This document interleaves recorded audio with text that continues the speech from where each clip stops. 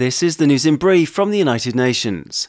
2 months since the Black Sea Grain Initiative kicked into action to help release desperately needed grain and fertilizer from ports in Ukraine and Russia, confidence is returning among global distributors as exports ramp up, the UN said on Thursday.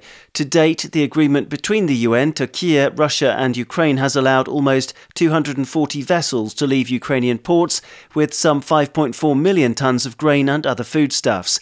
Here's Dennis Malone, a UN representative at the Joint Coordination Centre in Odessa. What I'm seeing with the Black Sea Grain Initiative is an increase in confidence. Confidence in the shipping community, the commercial shipping community. We're seeing the price of shipping insurance reduce. We're seeing the quality of ships that are being used to come in to export the grain increasing. But we're also seeing an increase in confidence in the local community, in the farming community. They're starting to see that their grain is being exported, that the silos are being emptied, and that they can start planning for future harvests. One ship leaving Odessa earlier this week, the BC Vanessa, is the fourth humanitarian vessel to be chartered by the UN World Food Programme, WFP, out of Ukraine. Its precious cargo, 30,000 tonnes of wheat, is destined for Afghanistan to alleviate the desperate humanitarian emergency there.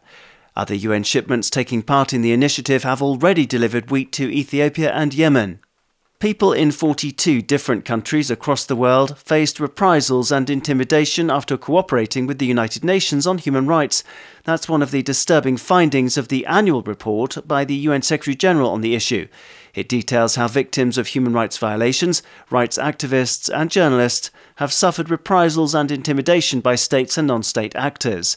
Abuses have included people being detained, targeted by restrictive legislation and followed online and offline.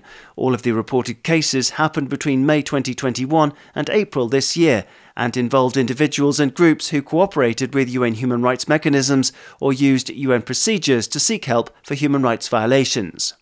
A bid to stop a malaria-carrying mosquito that's from outside Africa, taking an even greater hold in the east and west of the continent, is underway, supported by the UN Health Agency, it said on Thursday. According to the World Health Organization, WHO, the Anopheles stevensii mosquito is originally from South Asia and the Arabian Peninsula, but it's been spotted in increasing numbers in Djibouti, Ethiopia, Sudan, Somalia and Nigeria.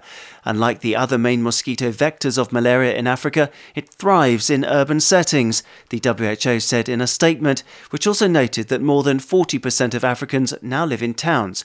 WHO's approach involves increasing cooperation and mosquito surveillance across borders, and the UN agency has urged national health authorities to share any reported sightings. Daniel Johnson, UN News.